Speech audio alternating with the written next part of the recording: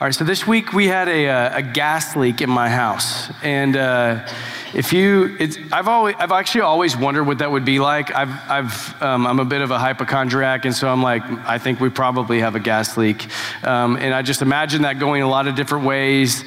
Every time my carbon monoxide alarm goes off, I'm like, this is the real time. It's always like the battery. I'm like, this is the real thing. Get down or get out or something. Break the windows. We actually did have a gas leak in our house this week, and I was like, okay, I'll call the gas company. We talk offline. Don't call the gas company first. Call a plumber. It'll save you a lot of money. But let's talk offline about that. For now, just know that we got the gas turned off, okay? And so that was a win because we have like a 6-week-old child. And so we don't, for not just because of babies, adults can't survive whatever happens when gas explodes, okay? So it's not good. But we got it turned off, and then we had to jump through these hoops to get it turned back on. It wasn't just like, oh, you get it turned off and then you get it turned back on. There's like a permit that has to be pulled and blah, blah, blah. Next thing you know, 24 hours later, we got it turned back on. Of course, we could have chosen to not turn it back on, right? So the way that it works, it's not up to us. It's like a valve or something in the city turns on the flow of natural gas into our home. We could have not gotten that turned back on, but until we did, I could turn on the hot water in my house, but it's not gonna be hot, right? This is obvious to you. Like, it's obvious to everybody. Just because you turn on the hot water knob doesn't mean hot water comes out. And I actually can turn on my heater on my little thermostat. I can say, hey, I'm gonna set the temperature and make it warmer in here, and it will blow air, but it will not be warm air.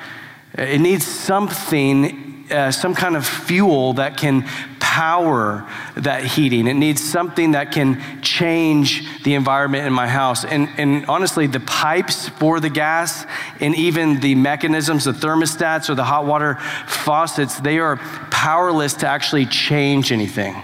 Okay, and so I was reminded of that. Because we got back home and they turned on the gas, and as soon as they turned on the gas, we could turn on the heater and it would change our home. It would change the environment. It would heat our home.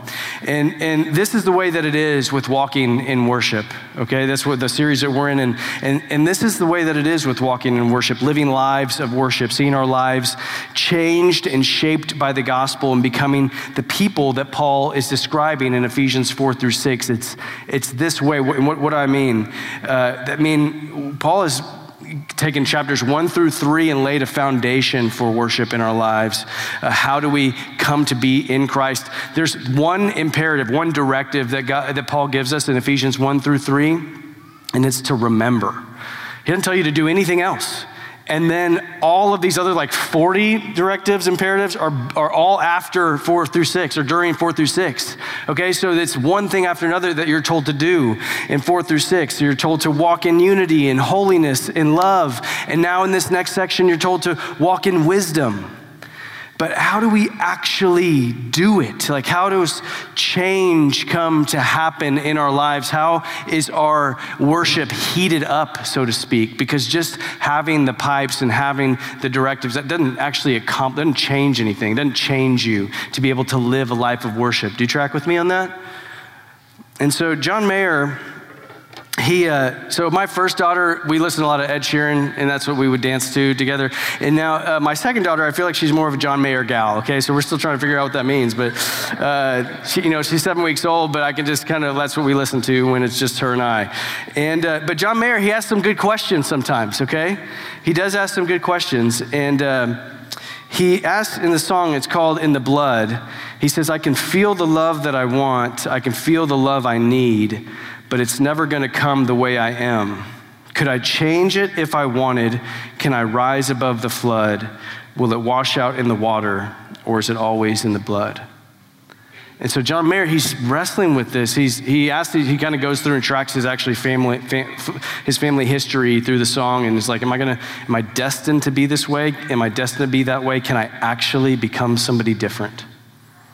And that's what we're asking today is, can we actually change? Can our worship as human beings, not like the kind of outline of it or the contours of it, but the actual filling of your worship, living a life of heated worship. It's kind of what we're talking about when we're talking about a revival of joyful worship. We think about it kind of like this heated core How can it actually be heeded? How can we be changed to live a life of worship? And that question of change and implementation, so to speak, is not restricted to the Christian life. There's actually this area of science I learned about this week called implementation science. Has anybody heard about this? Okay, yeah, okay, all right. We could talk. I'd love to talk about that later. It's like nerd out with me on that, okay? It's an entire area of science that's trying to understand how to get good solutions to actually be implemented into people's lives.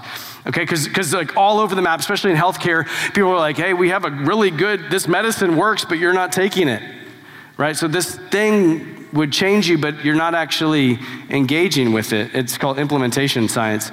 And amazing discoveries leave people unchanged because it never makes its way into their lives. And the gospel is the most amazing of discoveries, that God has in Christ set his affections on you, that he loves you, he's adopted you into his family. And this news does not just stay there, it actually changes you.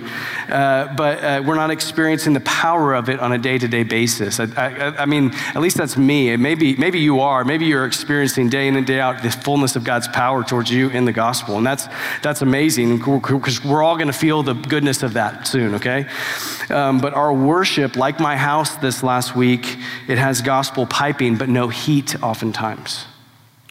And so how can we actually have heated worship? How can we actually live the things that Paul is telling us? Hey, when you're in Christ, live like this. How can we do that?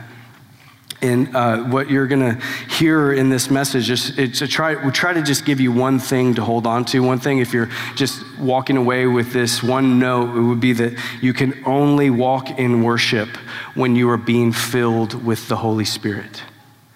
And so you can only walk in the worship that Ephesians is calling you to walk in. You can only do that when you are being filled with the Holy Spirit, okay? And so we're going to work through the message like this. It'll be, why do we need to be filled? What does it mean to be filled? And what does it look like when I'm being filled? Okay? Why do I need that? What does it mean when I am, what does that actually mean to be filled? And then what does it look like? How's that going to show up in my life when that's happening? And we'll be in Ephesians 5, starting in verse 15. So if you have a Bible, turn to Ephesians 5:15. We'll have verses on the screen behind me, or if you want to just look at it for yourself, which I'd encourage you to do that. Look at it not just today, but a bunch of times. I tried to look at this text a bunch of times this last week, and so I'd encourage you to do the same thing. And you can see it on the screen, but also grab a Bible from the back. If you don't have a Bible, you can grab one and give it to a friend, or just take it, just read it, whatever you do, okay? So Ephesians 5, chapter 15, remember the first thing, kind of big heading that we're under is why do we need to be filled with the Holy Spirit? Okay? So look carefully then how you walk, not as unwise, but as wise. So we're going to kind of read and talk. Look carefully then how you walk, not as unwise, but as wise. He's just coming out of a section telling you that you can walk as a child of light, or you can walk in darkness. And so he's saying it's really important how you walk. You need to walk in a particular way, wise, not unwise. We've been watching a lot of Moana in my home lately, okay? It's probably January to February is tough for us. It's like gray. I think we're kind of like sunshine addicts, and so it's like, maybe I can just watch this movie, and that's based in like a Hawaii type place, because that's where I want to be. So we watched a lot of Moana, but her big discovery, if you haven't seen Moana, if that's not part of your daily intake like it is mine, she makes this discovery that her people are voyagers. She has this big aha moment where it says, we were voyagers. And her big, like what she's doing throughout the course of the movie is kind of becoming a wayfinder, figuring out how to navigate as a voyager. And the truth is that we're all voyagers. That's why Paul is telling us, walk in a certain way. You're on a voyage. You're on a journey. You're on a pathway somewhere. You are, with your lives, moving in a direction. You may not realize that, but you are today moving in a direction with your life, okay? So you need to do that not as unwise, but as wise people. And then he goes on, he says, making the best use of the time. And so that making the best use of the time is like kind of redeeming every moment, taking advantage of every opportunity that you have to live wisely, to chart a course of worship, okay? So if we're gonna, we need to be filled because I'm working through that with you. We are carefully walking, carefully living, making the best use of our time. Why do we need to make the best use of our time? Because the days are evil. Do you see that? It's like such an interesting phrase, because the days are evil. And the way that the language plays out there, I think one of the best ways of trying to understand that is because the current of these times are opposed to God. The world that we're living in, just so you know, this is not how it will always be. And that should be like a sigh of relief down in your soul, right? Like, it's not how it will always be. Okay, and so these days, the current that we're voyaging in, this path that we're on, there's currents that are opposed to God. Okay, the days that we're living in are opposed to God. That's what evil is. Evil is just the absence of God. And so you're going to drift, I guess you're not going to drift towards a life of worshiping God. You're going to drift towards a life of worshiping anything else. And so he's saying you need to pay close attention. Not worth our time, but it's look at how carefully you should walk is kind of how the language is playing out. Look how carefully you should be walking. Pay attention to how careful you need to walk. This is not an accidental life that we're called to live. There's an intentionality in your time will kind of reflect how it is that you're navigating life, okay? And you're not going to drift towards worshiping God. You're going to drift towards worshiping anything but God. And then he gives us this in verse 17. Therefore, do not be foolish, but understand what the will of the Lord is, which is basically verse 15 repeated in a different phrasing, okay? And so he says, therefore, in light of the days being evil, don't be a fool. Don't be foolish, but understand what God wants for you. Okay, and so God's plan is what wisdom, if you take verse 15 and verse 17, put them next to each other, God's plan is wisdom. You wanna know what wisdom is? It's living rightly according to reality. It's living in accordance with what is true, okay? And so God's plan is wisdom. And if sometimes we wrestle, like God's plan always comes up for us, or God's will whenever we're making decisions about our career or about relationships or about this next step in life. And I think a lot of times we miss God's will in the moment to moment. And 1 Thessalonians says it really clearly. 1 Thessalonians 4:3 says, for this is the will of God. Okay, you should be on like the edge of your seat if you're like, what's next? This is the will of God. Inspired word of God says this. This is the will of God. What is it? Your sanctification. That's the end of that verse. You want to know what God wants for you, what God's will is for you, what wisdom looks like? Sanctification. What is sanctification? Big like theological word. Okay, it's being conformed more and more into the image of Jesus, having your worship refined to be more and more focused on trusting and treasuring God alone. Okay? And so sanctification kind of sounds like a not fun word, okay? It sounds like that sounds kind of boring. Sanctification seems less fun. If you had to vote on like what sounds more fun, sanctification or not sanctification, I think you're gonna vote not sanctification. That seems more fun, right? That's what the world's telling you. Hey, live carpe diem this season, man, because you need to live it up. These are the best days of your life, or whatever they're going to tell you. And but the reality is he's saying, don't be fooled, don't be foolish. God's not trying to rip you off. And so, some people in here need to be reminded that God is not trying to steal your joy and rip you off. If we're walking in God's will, we're actually moving towards the fullness of joy, is what Jesus would say.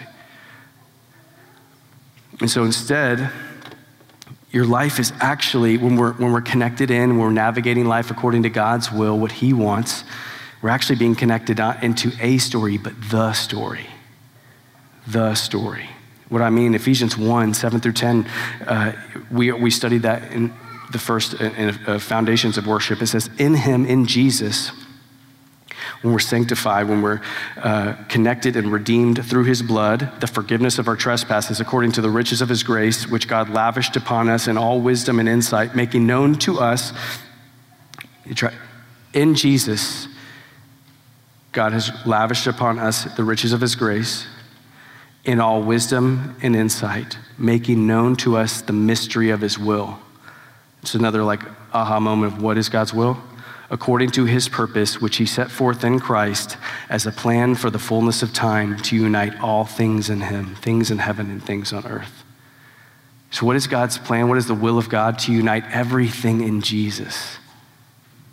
That matches up perfectly with our sanctification, being reconciled to God and conformed into the image of Jesus, okay?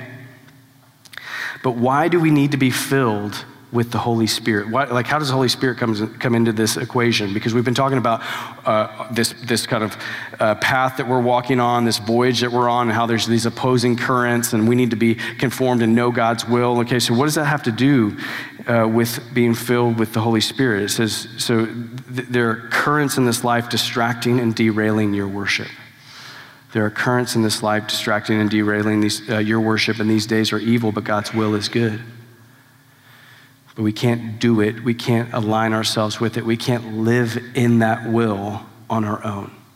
That's why we need to be filled with the Holy Spirit. You can't actually live this out, any of these things, without the power of God's Holy Spirit. And you were never meant to. If you even look at Jesus, think about Jesus with his disciples when you're considering why we need to be filled. Jesus with his disciples, after he had been resurrected from the grave, okay? So I think at that moment, I feel like, hey, I got everything I need. I got all the data points. Jesus' life, death, resurrection, he's out. Okay, so now let's take it to the world. That's not what happens next. Jesus says, hey guys, sit tight for a few minutes, because unless the Holy Spirit comes and actually empowers you to do this, you're gonna mess it all up. So he says, don't even leave, just sit tight. And then the Holy Spirit's gonna come, and when he comes, he's gonna light this place up. He'll give you the power to actually live this thing out. And then here's what's crazy, is that Jesus didn't even live a life of worship without the power of the Holy Spirit. Do you know that? If you just pick one of the Gospels and read through it this week and just trace every time that Jesus does something, not in his own power, but in the power of the Holy Spirit. That is fascinating. So it's not just that Jesus lived on the power of the Holy Spirit, and so God's people have always needed God's power to accomplish his purposes. And you won't get very far without the Spirit's power. You'll turn to something. You'll turn to something to help manage, to help deal with the evil days that we live in. You'll turn to something. And so what does it mean to turn to the Spirit, to be filled by the Spirit? Verse 18, it says, and do not get drunk with wine, for that is debauchery, but be filled with the Spirit. Okay, just read it one more time. This is Paul's, and this is a command. It's not like an idea that Paul has. He's writing in the inspired by the Holy Spirit. Here's a command for you to obey as a believer in Jesus. If you're in Christ, if you're a follower of Jesus, this is a command for you. He says, do not get drunk with wine, for that is debauchery, but be filled with the Spirit. Don't get drunk, but be filled. And so, I actually read George Whitefield preach a sermon on this passage, and he hammered on the drunk part of that. And I have no room talking to George Whitefield, who's a famous preacher, revival preacher to the max, amazing. But I don't think this verse is about getting drunk. It's true, you shouldn't get drunk. That's definitely not making the best use of your time. That's what he means when he says that's debauchery. That word's kind of slippery to try to translate. The dissipation is another word that people use to translate that word, and it's sort of it disappears. It comes to nothing. You want to really throw your life away? Get drunk all the time. But more than that, I think Paul's wanting us to see what it means to be filled by the Spirit. He's using a contrast. here he's contrasting these two things. And so here's what I want to do. I want to ask, what is similar about being drunk and being filled with the Holy Spirit? Because we're being commanded to be filled with the Holy Spirit because this is the means by which we're going to be empowered to live a life of worship. Okay, so you got to know what that means. Don't just kind of like gloss over this and be like, yeah, I'm supposed to be filled with the Holy Spirit and go on about you're not going to actually do it, okay? And so you got to think about, what does he mean? What is it? So what is this? What's similar? Both alcohol and the Spirit allow you to do something that you wouldn't be able to do on your own. Okay, think about it that way. On your own, you would not be able to do something without alcohol or without the Holy Spirit. Okay, here's what I mean. You're like, what are you talking about? So both of these would give you courage and joy. And now I'd say the joy that comes from alcohol is more of like a merriment. It's a happiness. But nevertheless, people call alcohol liquid courage. Why? Because under the influence of alcohol, you're able to do something that you wouldn't have the courage to do otherwise. Go talk to that person or say that thing or whatever it is. In Acts chapter 2, when the disciples were filled with the Holy Spirit, you know what some people thought they might be? They said, these guys are just drunk. Because they were doing something that it seemed that they wouldn't be able to do on their own. So there's something similar about being drunk and being filled with the Holy Spirit. Okay, so there's something similar. But what is the difference? What is the difference between this courage and joy that's brought on by alcohol and a courage and a joy that's brought on by the Holy Spirit? There's a difference, okay? And so the first thing, alcohol is a depressant. So if you understand how it works on your brain, okay, alcohol, when you drink alcohol, the effect that it has on your brain is actually a depressant. What that means is that it depresses certain parts of your thinking. Okay, it inhibits certain parts of your thinking. And so ultimately, I think the question I'm asking is like, why do people get drunk? And I think that the answer would be almost always it's because you're hiding from something. You're hiding from something. You might be hiding from a relationship, a painful relationship. You might be hiding from yourself, your failures. You might be hiding from your past or your boredom. You're hiding from something. And so you're depressing parts of your thinking in order to cope with and deal with the evil days that you're living in. And to be fair on this, I don't think it's not just alcohol that does that to you. It's not just alcohol that we use that way in our lives. And it's gonna be really important to understand what it is that you're using, because that's the contrast to that is gonna be the Holy Spirit. And so it might be just a TV show. Quite frankly, what the Spirit convicted me of is I think Moana has functioned like alcohol in my life. Why? Because I wanna go to Kauai. And it's like, man, that's funny until I'm more addicted to Moana than my 2-year-old. That's pathetic and sad and kind of true. Hiding from something. It might be TV. Some of you are like, this guy's hooked on Disney shows. Wait till you get kids, man. I don't know. You just watch it enough. It might be TV. It might be food. It might be a relationship. Anything that you can use to numb or distract yourself. Man, quite frankly, guys, check yourself on this. Anything that you're scrolling through, I would second guess whether or not that's actually something that's making the best use of your time or that you're just using to numb and hide. Anything that you can scroll through. Check it, see for yourself. Anything that we numb, distract ourselves with, we're hiding from something, we're depressing our minds to keep us from thinking. But here's how the Spirit is different. The Spirit is not a depressant. The Holy Spirit doesn't make you think less. It doesn't make you less aware of your problems. It makes you more aware of your resources. That's how a friend of mine, a pastor named Hollins, that's the way that he said that. I thought it was helpful. It doesn't make you less aware of your problems. The Holy Spirit, he makes you more aware of your resources in the gospel.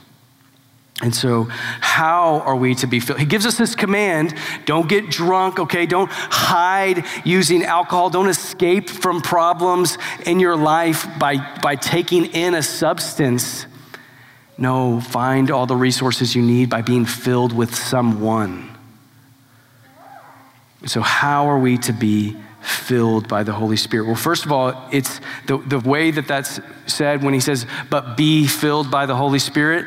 The tense, we only have 3 tenses in English, past, present, future, okay? And so in this language that is being translated, there's a tense that would make this read something like, continue to be ongoingly filled by the Spirit. Do you see the difference there? This is like a always, all the time, constant filling up. And so there's a lot of conversation about being like baptisms of the Holy Spirit and how many they exist, and a lot of like Pentecostal kind of conversations about the first filling, the second filling. The scriptures don't teach any of that. They teach a continual filling. There's a ton of nonsense about being filled with the Spirit that exists. Like I wouldn't recommend searching Benny Hinn, but if you search Benny Hinn, you can see some nonsense happening. And the way I've heard it said is that's either silliness at best or demonic at worst. Because that's not what it means to be filled by the Spirit. We are continually, ongoingly filled up. But it's a passive word, okay? The directive for you that you're supposed to walk out of here and live now is to be filled up. It's a passive thing that's happening. So how, and this is what I've been like kind of racking my brain about this week for you, I'm like wanting you to leave here actually, and maybe even in this moment, get to experience what this really means, this being filled with the Holy Spirit, because it's something that's passive, but you're commanded to do it. And so if you had to think about what that really means in your life, what I think God wants you to do is to surrender to the influence of the Holy Spirit in your life on a moment-to-moment basis. This is not an abstract, we're gonna get into what the details of this, but what I think God wants you to do, so I think why he has you here, if you're in Christ, okay, if you're a follower of Jesus, what I think God wants for you, the way that he's actually going to create in you a life of worship is going to be a constant surrender to the influence of the Holy Spirit, to be under his influence. Not like we're under the influence of alcohol, instead to be under the influence of the Holy Spirit. And so the way that I think plays out in your life is to drink deeply of the Holy Spirit. Now that's like a super vague thing to say, but we're gonna get, here's what I think it means. To drink deeply, because that's actually the language around the Holy Spirit that the scriptures constantly are using. It's a drinking language. It's fascinating, okay? And so how do you get drunk? Okay, we're getting a little bit tactical here, but if anybody has insight, how do you get drunk? Can you think about the answer to that? Do you get drunk by having alcohol in your house?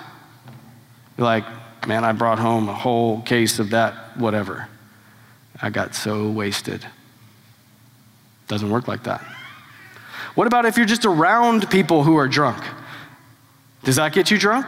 No, that's why designated drivers exist, okay? Because just being around drunk people doesn't make you drunk, okay? And then what about just looking at it? Maybe just being around alcohol, any of those things, none of that gets you drunk, okay? And so if we're trying to contrast being filled with the Holy Spirit and being drunk with alcohol, which Paul does, okay, how can we drink deeply of the Spirit? It's not just by being around people who have the Spirit. It's not just being in a place where people talk about the Spirit. It's not any of that stuff.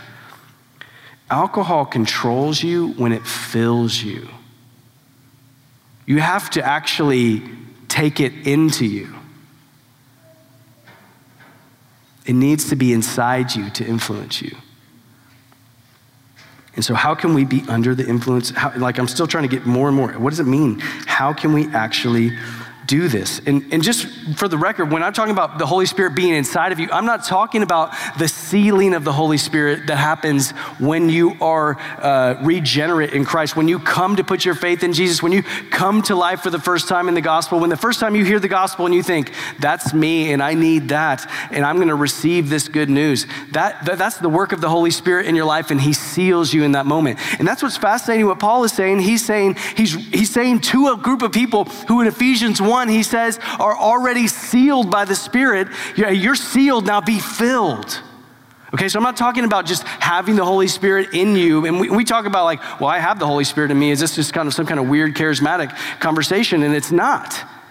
It's not about you having the Holy Spirit. It's about the Holy Spirit having you. Influence, control in you.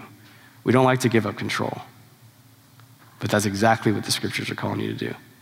Give up control to the Holy Spirit. He's gonna help you navigate a life of worship. Okay, so take it in. How can we actually take in, drink deeply of the Holy Spirit? I think there's one way you can be filled with his words. Some part of your flesh is gonna write off something I'm about to say, and I'm just encouraging you to lean in, okay? Be filled with the words of the Holy Spirit. Ephesians 5:18 and Colossians 3:16 are this really interesting mirror, okay? And so I think we have them back. So the first one is Ephesians 5:18, we just read it. Be filled with the Spirit. He continues addressing one another in psalms and hymns and spiritual songs, singing and making melody to the Lord with your heart, okay? Now read that right afterwards, Colossians 3:16. It's a parallel verse. He says, let the word of Christ dwell in you richly, teaching and admonishing one another in all wisdom, singing psalms and hymns and spiritual songs with thankfulness in your hearts to God. Does that not sound just like super familiar?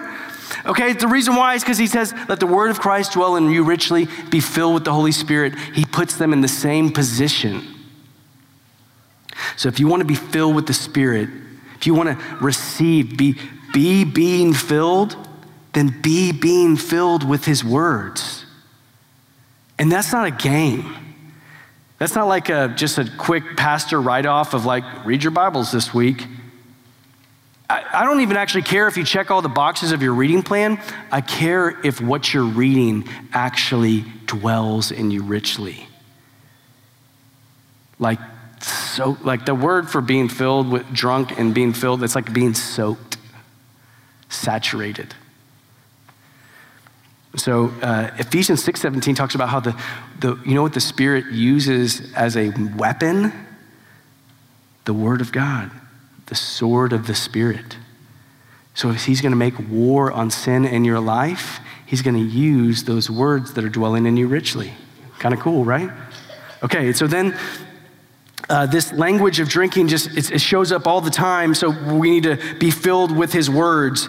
And Jesus says this, if anyone thirsts, let him come to me and drink. Now this he said about the Spirit, whom those who believed in him were to receive. So Jesus is talking about, hey, drink this stuff in, drink in the Spirit, drink in the words. The thing about an alcoholic with alcohol, and if alcoholism is a part of your life and that's a struggle that you're walking through, we're not just glazing over that. I want to talk to you about that. I think there's victory to be had for you in that, and we're not minimizing that problem and that wrestle that you have, okay? Or if it's some other kind of addiction that you have. But the way that an alcoholic stays drunk is that they drink all the time. And so you drink deeply by taking in his words, by remembering his intentions. Okay, when you want to know what the Holy Spirit wants to do in you, how you can be filled with him, you got to know what he's wanting to do in you. His intentions, just so you know, when Jesus says this, when the Spirit of truth comes, he will glorify me. So remember his intentions. Remember what he's wanting to do in you. Request his presence. Luke 11:9-13, I think we have it up there. It says, and I tell you, ask and it will be given to you. Seek and you will find. Knock and it will be open to you. For everyone who asks receives, and the one who seeks finds, and to the one who knocks it will be opened.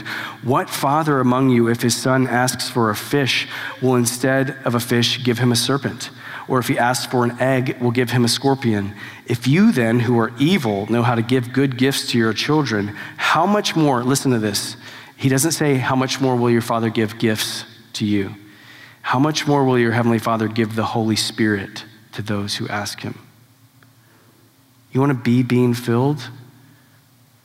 Take in his words. Request his presence. This is a dangerous request, but I dare you to do it. Would you request the Holy Spirit filling in your life? My daughter, the way that she's been praying lately, and I just love it because it's the most childish thing I've ever heard. But at night we're praying, and you know what she says? God, and she says it just like as loud as she can, God, will you come to my house? Man, would you just pray that? God, would you come to my house? That's the beauty of the Holy Spirit, is that God says, I'm not just dwelling in heaven far from you or even next to you. I'm going to come dwell in you. Would you come to my house? What if you ask him? So remember his intentions to glorify Jesus, request his presence, react to his desires. Here's what's crazy about the life of being filled by the Spirit is that you'll never again have a desire without a conflicting desire. Here's what I mean, Galatians 5:16-17. But I say, walk by the Spirit, and you will not gratify the desires of the flesh. For the desires of the flesh are against the Spirit, and the desires of the Spirit are against the flesh. For these are opposed to each other to keep you from doing the things you want to do.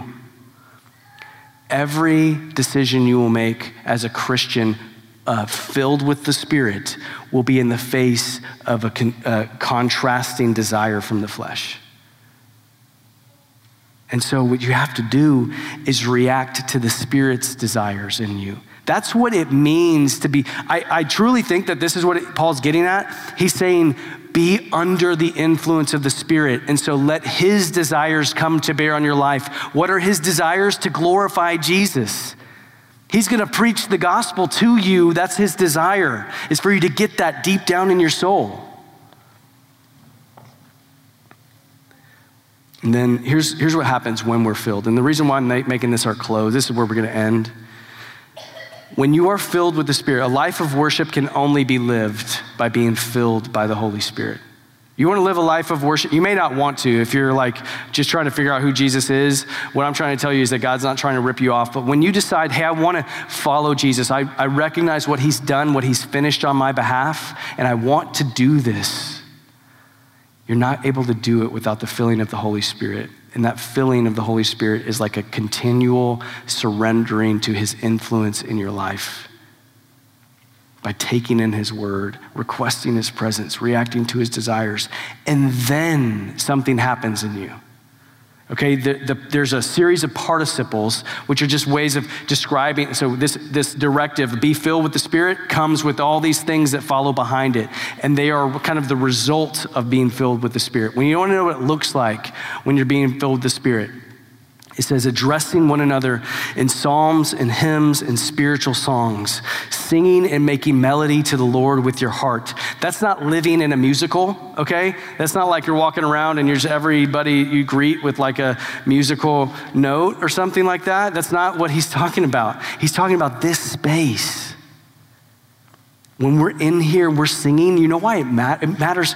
Two directions, or there's implications, two directions when we worship God in this space, when we lift up our voices, when you sing to the stars about God's greatness and his glory and his love for you in Jesus, you know who else that's being proclaimed to besides God? That girl, that guy, this person. Now some of you are like, man, I hope they can't hear me. But it's not about your tone or your pitch. It's about the truth of your words. And when the Holy Spirit is filling us up, mark my words, this church will be a joyfully worshiping church through song. Charles Spurgeon, he has this really Spurgeon-y quote talking about how he's not worried so much about all this eccentric behavior in worship. He's not worried so much about that. That's one way that people can go. And again, you can kind of go down this path of like mushy theology and just really kind of outlandish emotionalism in worship, okay? And so we're not going to do that. But Spurgeon is like, I'm not worried about that. I'm worried about stagnant worship. Because that's when we're not being filled by the Spirit. We're not being captured by the Spirit about the truth of the gospel. And so we're not actually making a melody to the Lord with our hearts. And then he says, giving thanks always and for everything to God the Father in the name of our Lord Jesus Christ. What does it look like when you are filled with the Holy Spirit? It means you are worshipful in your song. It means that you can suffer with patience. Giving thanks for everything? We sure about that? Sounds great when things are going great. It doesn't sound so great when things are not going great. But when you're filled with the Spirit, not just randomly, but in the name of the Lord Jesus, you can give thanks for everything because the promise is there. In Jesus, God is working all things together for your good. So you can say, whatever, God, you are giving me grace for this moment to endure it, and you promise my good from it. That's what it looks like to be filled with the Holy Spirit. And lastly, he says, submitting to one another out of reverence for Christ. Submitting to one another. And so the way of tracking this would kind of be like, where am I not being filled with the Holy Spirit? Hey, where's there pride and arrogance in my relationships? Where are they not marked with the humility to submit to one another? Where is there pride and arrogance in my relationships? Where is there a lack of gratitude to God for my circumstances? And then where is there a song missing from my lips? Or the melody of your heart is not to the Lord. Maybe it's a melody of anger, a melody of despair, a melody of anything but joy to Jesus. Now, a bunch of the Psalms actually start out by saying, God, help me, where'd you go? But they can end with faith saying, I know you'll come back for me. So don't mix those up. And so what it looks like to be filled with the Holy Spirit, check this. Who gets glory in all these things? It's a melody to Jesus. It's gratitude in the name of Jesus. It's out of reverence for Jesus. That's why the Holy Spirit is in the most amazing way. He's saying, I'm not trying to get you to look at me. I'm trying to get you to look at Jesus. Why? Because there is no other name under heaven by which a man or a woman will be saved other than the name of Jesus. I'm doing everything to point you to Jesus and then lift him up to glorify him. Isn't that awesome? That's what it means to be filled by the Holy Spirit, constantly, ongoingly surrendered to his influence. That's what it's going to look like, not just for you, but for us. These are plural things that are happening. That's what our church will look like when he gets a hold of us. And so the reality is you can only walk in worship. We can only walk in worship. We can only see a revival of joyful worship when we are being filled with the Holy Spirit. And so that is the application ultimately today. Yes, do all those things, drink him in deeply, but ultimately the hope is that we would be surrendered to him and that he would fill us with power. It would be amazing. It would be transforming for your lives and the lives of the people beyond our church. That's what we mean, a revival of joyful worship that advances God's kingdom in every generation. Let's pray.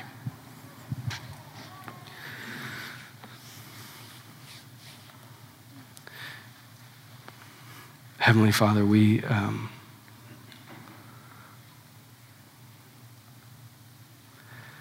there's just one thing I didn't mention, and you know what it is, which is that when we want to be filled with your Holy Spirit, that sin in our lives doesn't jive well with your Holy Spirit. We can't exist in the same place, and so the Holy Spirit is going to work that out of us. Would you help us come to a point of repentance where we have sin? Would you help us to be joyfully repentant in this church, Father? Confident in the grace of the gospel, repentance, so that we might be filled with the power of your Holy Spirit, under your influence, able to sing and make melody to you? Would you put a song in our mouths as we're filled with your Holy Spirit? Would you give us gratitude? Father, I cannot fathom just all of the challenges and all of the hard things that are being faced in this room, all of the good things. God, all of it, will we have gratitude to you in the name of the Lord Jesus, not because of our circumstances, but because what you've promised us through them.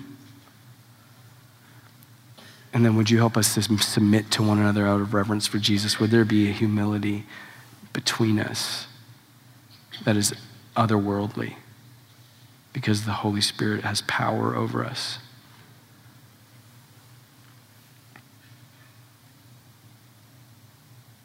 Would you do that in these lives? Holy Spirit, where these lives haven't been experiencing all of the fullness of you, would you come upon them in power, fill them? It's in Jesus' name we pray. Amen.